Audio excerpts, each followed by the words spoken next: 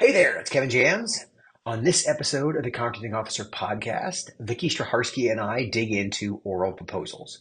Vicky is a lead proposal manager on the Skyway team. Back in episode 422, 4 episodes ago, we dug into what oral proposals are and why they tend to be a valuable option for acquisition teams, especially when buying services. In this episode, we cover the rest of the story on how orals work, how to do them. We both share our experiences on how to do them well and what common pitfalls to be aware of.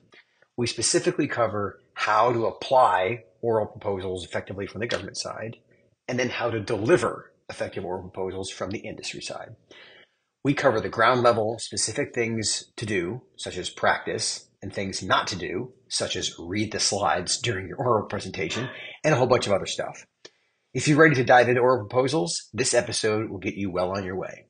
To get this episode and the rest of the Contracting Officer podcast episodes, get yourself a Podcast 2.0 license to Skyway Central. To get that, go to skywayacq.com/access. I look forward to seeing you there.